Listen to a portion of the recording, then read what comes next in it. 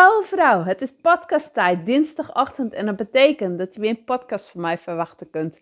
En dit keer weer een interview, een heel leuk en ook waardevol interview met Sonja Zwart. Sonja is een klant van mij, heeft het traject Moeiteloos Ondernemen bij me gevolgd. Een 12-weeks traject waarin zij als persoon zoveel is gegroeid, heeft doorgemaakt. En in dit interview vertelt ze hierover welk proces ze heeft doorgemaakt en hoe belangrijk dat is geweest om nu de ondernemer te zijn wie ze nu is. Zij is opgestaan als een rolmodel en heeft inmiddels een boek geschreven. Zie hoe mooi ik ben. Ze vertelt erover in dit interview. Ze vertelt hier precies waar dit boek over gaat. En ik heb zoveel waardering voor haar. Dus vandaar ook dat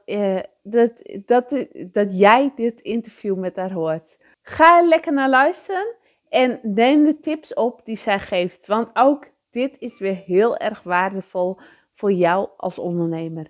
Heel veel luisterplezier en ik zeg alvast tot de volgende podcast. Welkom Sonja, hartstikke leuk. Leuk dat je in mijn podcast bent. Ik ben heel benieuwd, wie ben je? Wie ben je? Wat doe je? Wie ben je, wat doe je? Nou, ik ben Sonja Zwart, ik ben een vrouw van 60 en ik ben een beetje een laadbloeier.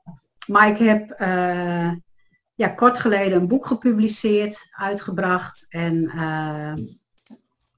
dat geeft me wel heel veel zelfvertrouwen dat ik dat heb gedaan. En ik werk veel met geweldloze communicatie en dat zit ook verweven door het boek. Het is een rode draad door het boek. Van hoe ga je om met je leerlingen of met je kinderen. Het is breed, want ik heb het ook verkocht inmiddels aan mensen die geen docent zijn. Het is echt geschreven voor docenten. Maar die hebben er ook heel veel aan. Want het is toch wel breder dan alleen voor in de klas, zeg maar. En we hebben een tijd samengewerkt. En je bent bij mij geweest voor het traject Moeiteloos Ondernemen. En vertel eens, hoe kwam je bij mij en wat heeft het voor je gedaan? Nou, ik kwam op een manier bij je, toevallig zeg maar. Het toeval bestaat niet, maar ik heb een gitarist en die woont in de Hemrik.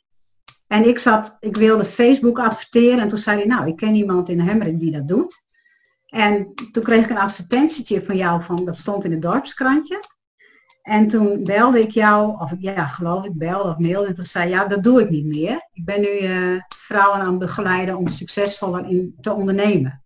Nou, toen dacht ik, dat is voor mij ook niet verkeerd om daar iets in te leren.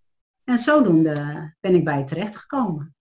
Ja, want we zijn 12 weken met elkaar aan de slag geweest. En ik vind het zo mooi die reis die je hebt gemaakt. Over de persoonlijke ontwikkelingen die je hebt gedaan. En hoe jij er nu staat. Hoe jij nu staat te shinen voor voor je waarde. Dat je eigenlijk bent opgestaan als een rolmodel. Want hoe heb jij die reis ervaren? Nou, eerst had ik veel weerstand, dat weet je.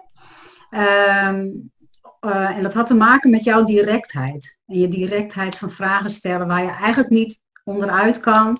Om bij jezelf naar binnen te gaan en te kijken van nou, ja, wie ben ik echt?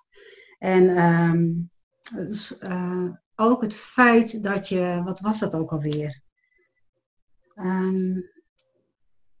Komt misschien zo wel, maar jouw manier van vragen stellen je zei er hangt een soort van waas om je heen, zei je. Maar ik krijg niet echt contact. En ik weet heel goed welke waas dat is, want die ken ik uit mijn leven. En toen dacht ik van, goh, ze heeft wel lef. Zo'n jonge meid, om mij dat te vragen. Maar ik dacht, ze heeft wel gelijk. Maar bij mij is het zo dat ik best wel even tijd nodig heb om iemand te vertrouwen. En dus ik schoot in de weerstand en dat zag jij ook wel. Maar toen dacht ik, ja, ik heb 6 gesprekken met haar. Dus wil ik er iets uithalen, dan zal ik toch mezelf moeten laten zien. En een tikje van de waas op moeten lichten. Of liever gezegd nog helemaal die waas weghalen. En dat is gelukt. En het had ook te maken met jouw begrip en met je diepgang. en met wie je bent. En wat heeft het jou echt, als je kijkt van hoe je aan het begin stond en hoe je na de tijd stond, wat voor groei heb je daarin gemaakt? Nou, ik heb sowieso met behulp van jou een doelgroep helder gekregen. Ik weet niet of dat uiteindelijk mijn doelgroep blijft, maar dat maakt niet uit. Je moet ergens beginnen. En wat heb ik nou? Oh, wat vroeg je allemaal nog? Ik ben even. Wat het jou echt heeft opgevallen? Oh ja, dat ik mijn persoonlijk verhaal heb verteld, waardoor, en dat heeft mij ook geholpen om mijn boek af te maken. Ik heb daarna nog wel ook nog een gesprek met een coach gehad over het boek. Maar bij jou heb ik voor het eerst, ook in de workshop, ik weet niet, dat was toen in Drachten geloof ik? Ja, in Drachten, ja. Welke workshop was dat ook alweer? Over klanten krijgen, makkelijk klanten krijgen. Je makkelijk klanten krijgen. Daar heb ik van geleerd dat je gewoon je persoonlijk verhaal moet vertellen. Dus dat jou juist uniek maakt. Dus je kan er wel veel bla bla op je website zetten. Maar als je niet echt zegt wie jij wezenlijk bent, of wat jouw geschiedenis is, want je bent je geschiedenis. Hè? Je maakt dingen mee waardoor je wordt wie je bent. Of bent wie je wordt. Maar en dat heb ik toen voor het eerst eigenlijk in mijn leven uitgesproken voor een groepje, mijn persoonlijke verhaal. En dat heeft mij geholpen om dat nu makkelijker te doen. En dat is natuurlijk een stukje verwerking. Ja. Dat is zo mooi. En want hier lopen heel veel ondernemers tegenaan ook, om het verhaal niet durven te vertellen. Of vond jij het lastig? Vond jij het lastig om het te vertellen? Of... Ja, ik vond het heel lastig, omdat het heeft bij mij te maken met seksueel geweld als 14-jarig meisje. En er zit schuld en schaamte op. Totaal onterecht natuurlijk, dat je je daar schuldig over moet voelen, want jij bent het kind en de volwassene, die man was 43. Maar toch zit daar schuld op en een stukje ego natuurlijk, dat je je daarvoor schaamt. Zo van, dat heb ik meegemaakt, wat denken mensen dan wel niet van me? Vinden ze me dan een slachtoffer? Of denken ze dan dat ik een moeilijk mens ben? Of dat soort dingen, weet je wel. Maar dat was natuurlijk mijn eigen oordeel op mezelf. En door dat uit te spreken, heeft me dat eigenlijk bevrijd. Ja. Vanuit dat stukje wat nog, misschien had het ook met die waas te maken, ik weet het niet. Maar je kan gewoon openlijk spreken over de dingen die je hebt meegemaakt in je leven. Want dat maakt het namelijk voor anderen ook uitnodigend om dat ook te doen. Dus daarmee kun je mensen ook weer een stukje helpen in hun proces. Ja. En ben je ook sterker geworden nadat jij dit verhaal, dat je jezelf geaccepteerd hebt? Want eigenlijk heb jij jezelf geaccepteerd op dat moment. Ja. Ja, ik vond het eerst nog wel spannend en ik heb ook iemand die ook aan die training meedeed gevraagd hoe was het nou om te horen toen we naar buiten liepen. Mm-hmm. Nou, die reageerde daar heel, heel positief op. Dus ja, vanaf dat moment is het voor mij ook makkelijker geworden om het uit te spreken naar mensen toe. Want ik weet dat elke basisschoolklas zit 1 kind die het meemaakt. En in het voortgezet onderwijs misschien wel meer per klas. Dus ja, hoe mooi is dat je dat openbaar maakt en openbreekt. En, ja. En had jij dat je bij mij kwam het idee dat jouw verhaal ook zo belangrijk was? Of hield jij je altijd wat oppervlakkig? Ja, ik hield me denk ik wat oppervlakkig. Omdat ik me ervoor schaamde. En omdat ik het heeft volgens mij alleen met ego te maken. He, van, ik kan het allemaal zelf en het gaat goed met mij en ik doe mijn ding. En ik vertrouwde het ook niet toe aan mensen. Misschien was dat ook wel in het begin, dat ik bij jou een beetje wat afstandelijk was. Omdat ik misschien ergens wel gevoeld heb dat openbaar moest worden gemaakt of zo. Want dat is wel wie ik ben, wat mij heeft gevormd tot wie ik nu ben. Ja. En nu sta je heel anders, maar nu heb ik zo'n mooie groei zien. En ik zie jou shinen op het internet en met je boek. Je boek, dat is, kun je daar eens over vertellen? Wat voor boek is het en voor wie en wat voor verhalen staan erin? En ja, vertel er eens wat over. Nou, mijn boek heet Zie hoe mooi ik ben. Dus in de titel staat al dat het belangrijk is om elkaar te zien. En dat is gericht op hoe werkelijk begrip voor leerlingen alles verandert. Dus het is geschreven vanuit mijn werk als toen ik docent was. En er staan allemaal verhalen in. Zowel van mij als wat ik in de klas heb meegemaakt. Als ook ik heb ook collega's geïnterviewd. Ik heb studenten geïnterviewd. En de essentie van het boek is wel dat je, ik zal het in één zin zeggen, alles wat 15 seconden of langer duurt, dat is gewoon oud. Dus als jij als mens of als leraar getriggerd wordt door iets of iemand, kan ook in je relatie zijn, hè, dat je bijvoorbeeld heel boos wordt terwijl het eigenlijk niks is, dan is het oud. Dus dan wordt er iets geraakt vanuit jouw jeugd, waardoor jij heftig reageert. En dat gebeurt natuurlijk met leraren ook. Ieder mens heeft zijn pijn.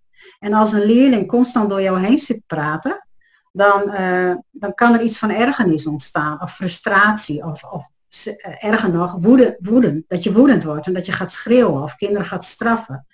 Maar wees je er dan van bewust dat het kind daar niks aan kan doen, maar dat het iets is in jou. Dus dat alles in jezelf zit. En hoe meer je dat bewust wordt, hoe meer er gaat veranderen in je leven en ook in jouw manier van lesgeven.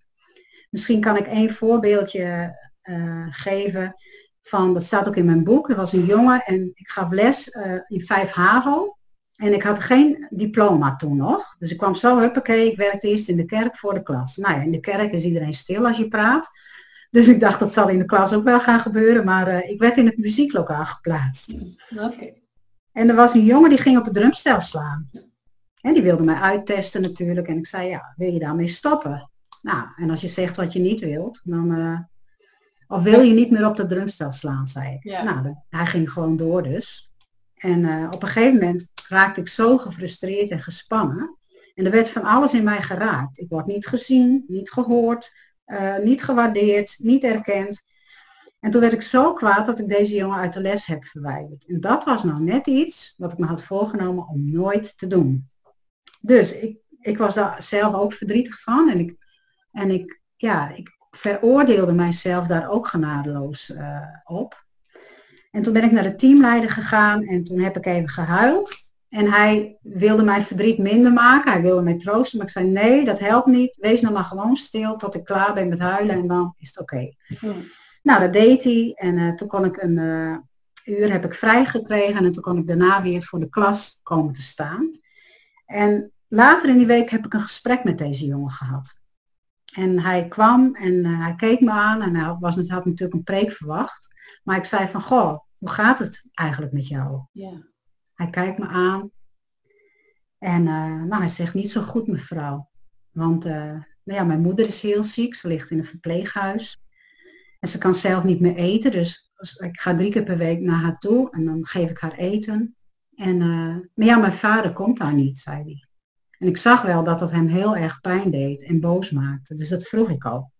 Ik zei, ben je daar heel boos en verdrietig van? Ja, zei hij. En hij heeft nu een andere vriendin. En hij kijkt niet meer naar mijn moeder om. En nou ja, dat raakte hem zo. Dus daar heb ik hem wat empathie voor gegeven. En het raakte mij ook. En dat zag hij natuurlijk. En toen na zo'n 20 minuutjes zei hij, dit had je niet verwacht, hè mevrouw? En toen zei ik, nee, dit niet. Maar ik had wel verwacht dat er iets zou zijn. Want hij vroeg zo nadrukkelijk, letterlijk om aandacht door op de drumstel te slaan. Ja. En misschien heeft hij gevoeld dat ik hem zou kunnen horen, of dat weet ik eigenlijk niet. Maar daarna heb ik nooit meer last met hem gehad. Dus het boek gaat heel erg over hoe kom je en blijf je in verbinding met je leerlingen, of ook met je kinderen. Het is van kinderen van 4 tot 19 jaar. Ik heb uit alle doelgroepen wat voorbeeldjes, want ik heb ook geobserveerd in klassen, ook bij kleuters bijvoorbeeld. En daar heb ik allemaal verhalen in staan over hoe je in verbinding kan blijven met kinderen. Of opnieuw kunt komen als de verbinding even weg is. Ja, en je zei al, want je hebt het echt geschreven voor docenten, maar je zei eerder al van het is gewoon voor, niet-docenten hebben er ook wat aan, ouders. Dat krijg je al terug van anderen die het boek al hebben gelezen? Ja, ik kreeg het terug van een vrouw, die had het gelezen, die is geen docent. En ze zei, ik had het zaterdag in huis en maandag had ik het uit. Het leest dus heel makkelijk. Ja. En ze zegt, ik huil niet snel, maar ze zegt, ik heb echt zitten huilen. En om dingen die je schreef. En ik wil gewoon daar meer over leren. Ja. Dus.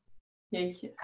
Ik vind het zo bijzonder knap ook hoe je het hebt gedaan. Omdat ik die meegemaakt heb van waar je vandaan komt en waar je nu staat. En je was al met het boek bezig toen je bij me kwam. Maar je had niet, je maakte hem niet af. Er hield iets tegen jou om het echt af te maken. Ja, en dat had ook te maken met mijn persoonlijke verhaal natuurlijk. Maar ik heb ook bij events andere mensen dat gewoon horen vertellen op het podium. Dus ik dacht van ja, als het, waarom doe ik dat dan niet? Weet je? En toen ik dat bij jou in de workshop ook gewoon heb gedeeld, nou ja, dat was misschien wel. En ik heb nog een interview gehad met iemand. En dat heeft me allemaal heeft het me geholpen om het uiteindelijk toch uit te geven. Ja. En nu staat het gewoon. En ben jij het rolmodel voor heel veel docenten, voor heel veel ouders. Ja, toch? Zo ja, nou, ik was als ouder ook absoluut niet perfect hoor. Maar ik heb wel ook vragen gekregen. Ik heb deze week ook een interview over het boek gehad van ouders. Van ja, hoe zit dat met pubers en zo? Hè? Als ze je niks willen vertellen, hoe kom je nou weer in contact?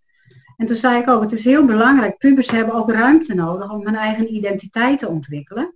En ga vooral niet erbovenop zitten. He, van je moet het vertellen, want ik zie dat er wat is, bla bla. Maar zeg gewoon, ik heb het idee dat er iets is, maar ik zie ook dat je het lastig vindt om te vertellen. En dat is helemaal oké, maar weet dat ik er voor je ben. Ja. En wij hadden dan een zoon en mijn man die legde dan gewoon ook even een arm om zijn schouders. Gewoon zonder iets te zeggen. Gewoon even dat je er bent, laten voelen, maar niet erbovenop zitten. Want dat kan een kind nog meer in zijn schulp doen kruipen, zeg maar. Ja. Ja. Ja, bijzonder is het ook zo. En ik vind het ook zo bijzonder om te kijken van, doordat jij je verhaal hebt gedeeld, doordat jij zichtbaar bent op de manier zoals jij bent, zodat jij je goud hebt gevonden, nu succesvol bent. Nu dit boek gewoon als tastbaar product hebt. En heb je aan de hand van dit boek ook cursussen ontwikkeld of producten of iets? Ja, ik heb net een online mini-programmaatje gemaakt bij het boek. En daar hoef je het boek zelfs niet eens voor te kopen, maar je kunt gratis een paar hoofdstukken downloaden. Het komt volgende week op mijn site. En ik heb een programmaatje ontwikkeld voor 15 dagen. Dus dan krijg je verdeeld over de maand mei, krijg je 15 keer of 14 keer, want we sluiten met een Zoom-meeting, 14 keer iets van een levensles, zeg maar. Ja. Of, hoe noem je het, een visualisatie, of een filmpje, of een podcast, waarin ik dingen vertel, waardoor die je kunnen helpen om iets dichter bij jezelf te komen. En dat is een mini-programmaatje, het is voor mij nieuw, dus het is 22,50 ex-BTW en dan krijg je dus 15 dagen lang van mij, iedere dag een kwartier of een half uur, er zit een werkboekje bij. Nou, dat je even de tijd voor jezelf neemt en jezelf een beetje beter leert kennen. Ja. En ik heb daarnaast een online training, geweldloos communiceren. En ik noem het geweldig communiceren. En dat is 6 keer. En dat start in mei. Ik ben nu bezig met een training. De eerste training en de tweede training die start ik in mei. En dat staat ook wel op mijn website. Oké. Nou, ik raad iedereen aan als je hier tegenaan loopt of iets om naar sonjezwart.nl te gaan. Dat is gewoon, daar vind je alle informatie. Ja. Wil jij verder nog wat kwijt? Nou, wat mij heel erg geholpen heeft bij jou, dat is ook het opruimen geweest.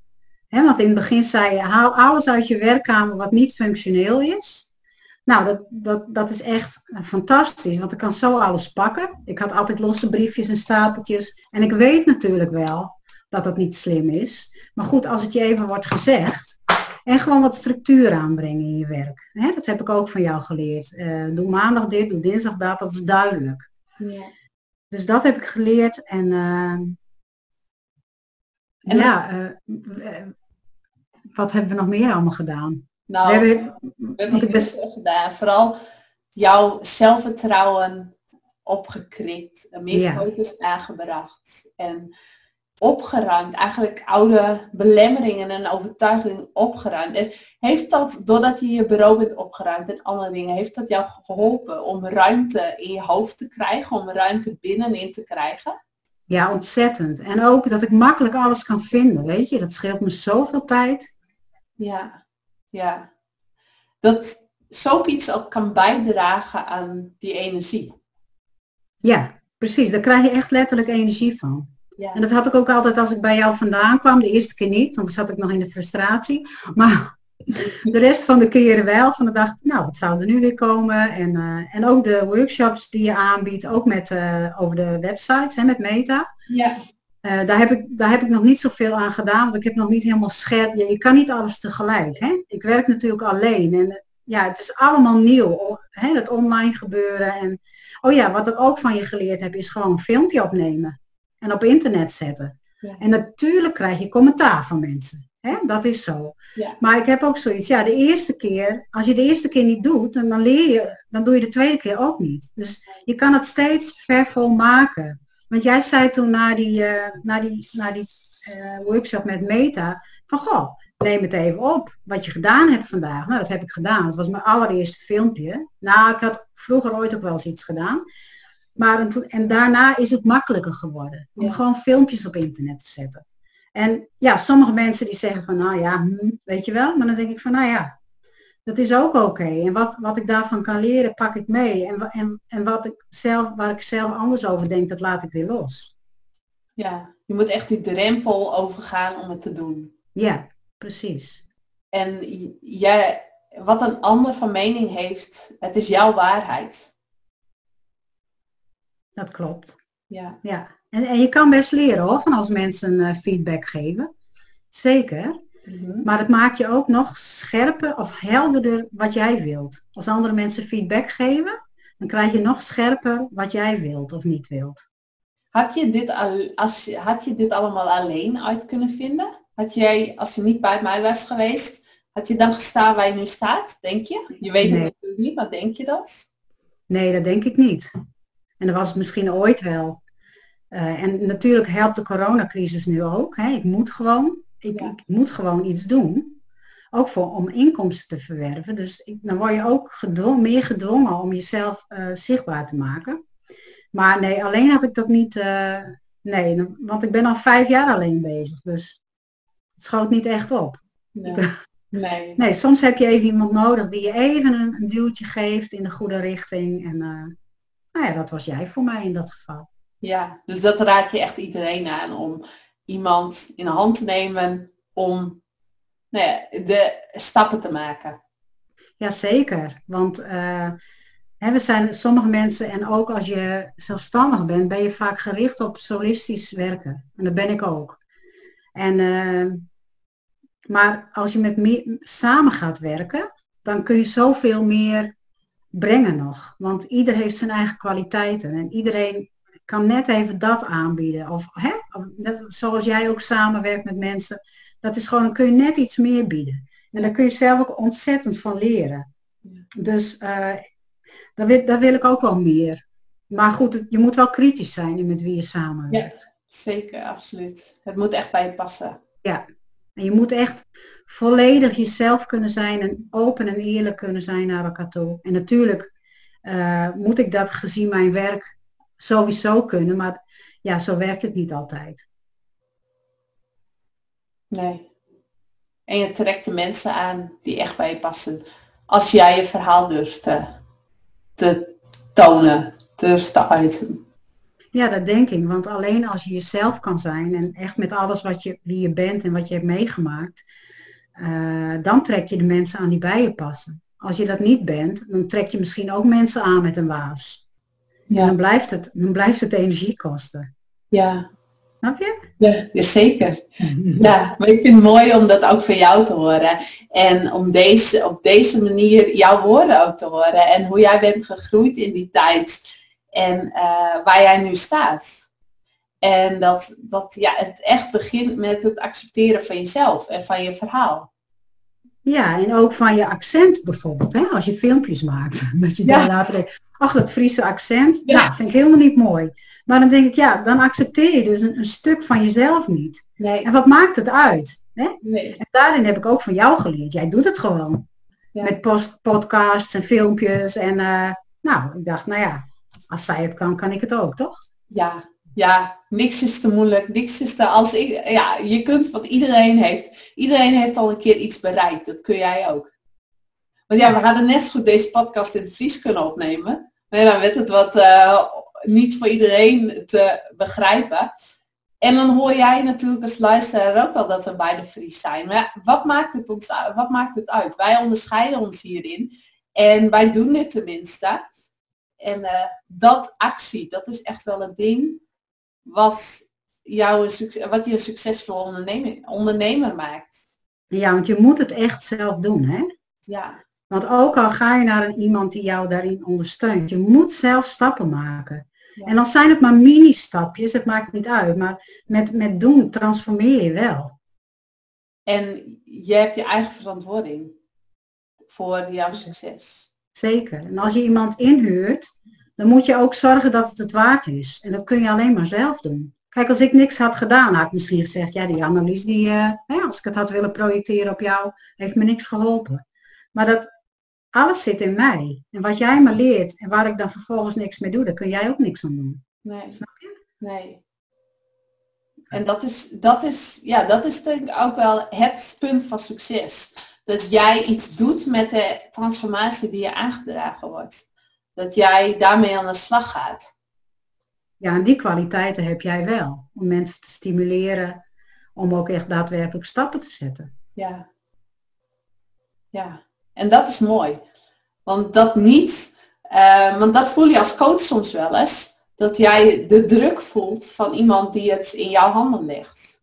Terwijl dat juist niet de bedoeling is. En daarmee je ook niet, in mijn ogen, en dat zeg jij nu ook, niet verder komt. Nee. Jij hoeft nooit de verantwoordelijkheid te nemen voor iemand anders. Nee. Dat is mooi. Volgens mij ook een mooie afsluiting. Ja. Volgens mij hebben we het, je weet wie jij bent, wat je doet, wat ons proces samen is geweest. En volgens mij een heel mooie afsluiting voor dit interview. Ja, en ik wens je ook heel veel succes, want het zijn moeilijke tijden voor ondernemers op dit moment. Ja, merk jij daar ook iets van? Jazeker, want ik heb veel dingen zijn afgezegd. Ik had een teamdag met leraren. Ik had een ouderavond voor 350 mensen was ik voor ingehuurd. Mijn trainingen die bied ik nu aan tegen lage prijzen, omdat het nieuw is. Hè? En online, daar moet ik ook in groeien en leren. Dus ja, het kost mij wel veel geld. Maar omdat ik nu dus toch dingen ontwikkel, verdien ik toch iets. Hè? En daar ben ik ook heel blij mee, dat ik dus die energie kan steken in het ontwikkelen van nieuwe dingen. Want ik ben 60. Dus ja, je kan ook gewoon zeggen van het zal mijn tijd wel duren. En, maar goed, ik wil gewoon graag ook meer bekendheid en meer mensen bereiken. Meer impact hebben. Ja, en jij bent echt creatief aan het nadenken, omdenken, wat juist in deze tijd zo belangrijk is. Om niet achterover te gaan leunen en niet wat je zegt, je bent 60, je zou net zo goed kunnen zeggen, een paar jaartjes en dan is het gebeurd. Dus ik hoef niet heel veel meer, maar jij pakt het wel met beide handen aan. Zeker. Ik neem deze tijd, gebruik ik ook, want ik hoef natuurlijk bijna niet meer van huis. Nee. Gebruik ik echt om te ontwikkelen. Ja. En daar krijg ik heel veel energie van. Ja, oké. Want nog even één ding, want ik weet dat jij ook heel erg met je gezondheid bezig bent. En naar mijn idee, vind ik, is gezondheid de basis van succes. Ben je het daarmee eens? En wat doe jij om die energie te behouden? Want dat straal je uit. Ja, wat ik doe is gezond eten. En dat is vooral, ik eet volgens een bepaalde filosofie van iemand. En dat betekent dat ik zoveel mogelijk, nou, ik begin bijvoorbeeld 's morgens vaak met havermout. Ja. Met water. En wat gedroogd fruit of zo. Ja. En ik eet veel groenten en ook groenteshakes. En 1 keer per dag. Dan eet ik een heleboel wortelen met bieten en appel bijvoorbeeld. En dat gooi ik in de juicer en dat drink ik lekker op. Ja. Ik eet bijna geen brood. Maar ik bak zelf. En s'avonds, ik eet ook geen vlees. Dan wil ik niet zeggen dat vlees per se ongezond is. Maar ik heb daarvoor gekozen om vooral veel groenten te eten en geen vlees. En ik snoep, ik probeer, ik snoep niet, dat is overdreven. Want ik wil niet helemaal zo erop gefocust zijn dat ik niks meer mag. Maar ik gebruik heel weinig geraffineerde suikers. En ongezonde vetten, transvetten noem je dat dan. Ja. En in plaats daarvan ik eet veel noten bijvoorbeeld. Ja. En ik gebruik voor de omega-3 olie, dat doe ik even door de yoghurt of even door de sla. En ja, ik ben heel bewust met eten bezig, maar het gaat ook heel gemakkelijk, omdat ik het al 20 jaar doe. Ja. Waardoor ik ook al 20 jaar op hetzelfde gewicht eigenlijk zit. Ja. En ik loop elke dag 1,5 uur in deze tijd. Daar kom ik normaal gesproken niet altijd aan toe. Maar ik loop tegenwoordig zo'n 8 à 10 kilometer per dag. Ja. Ja, en dat is ook echt de basis van je succes. Want daar krijg je energie van. En dat, ja, mooi.